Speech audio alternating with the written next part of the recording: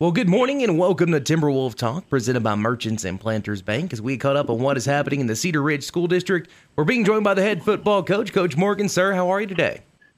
I'm great, thank you. So y'all are coming off a big win on Friday night at y'all's big rivalry game, the White River Rumble. How'd it go?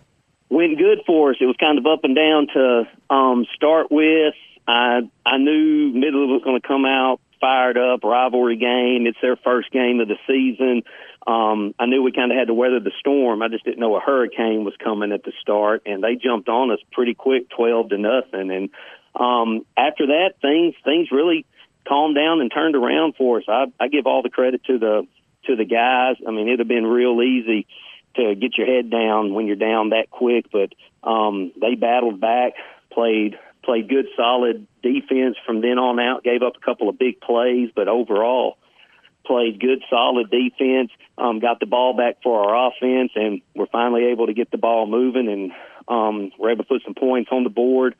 And I can't say enough about people stepping up. We had a lot of injuries, and we had people playing in different roles, different positions, and they were able to step up and get the job done. Jonas Elm stepped in at quarterback, had about 150 yards rushing, a couple big throws.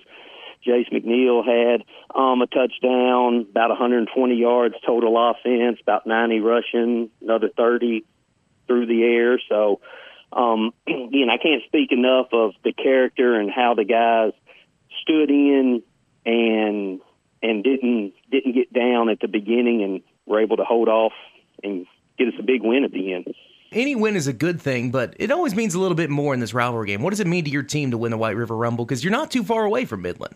No, anytime like you said, any win's a good win, but the rival win that's always the one. I think pretty much any school would always tell you if you have to pick one, there's a certain team, and this one happens to be ours. So it's always a big one. It gives you bragging rights in the little regional rivalry, and nobody wants to be on the downside of that. So and it's also good. It gives us a little breathing room because not only is it a win against a rival, it's the first win of the season as well. So.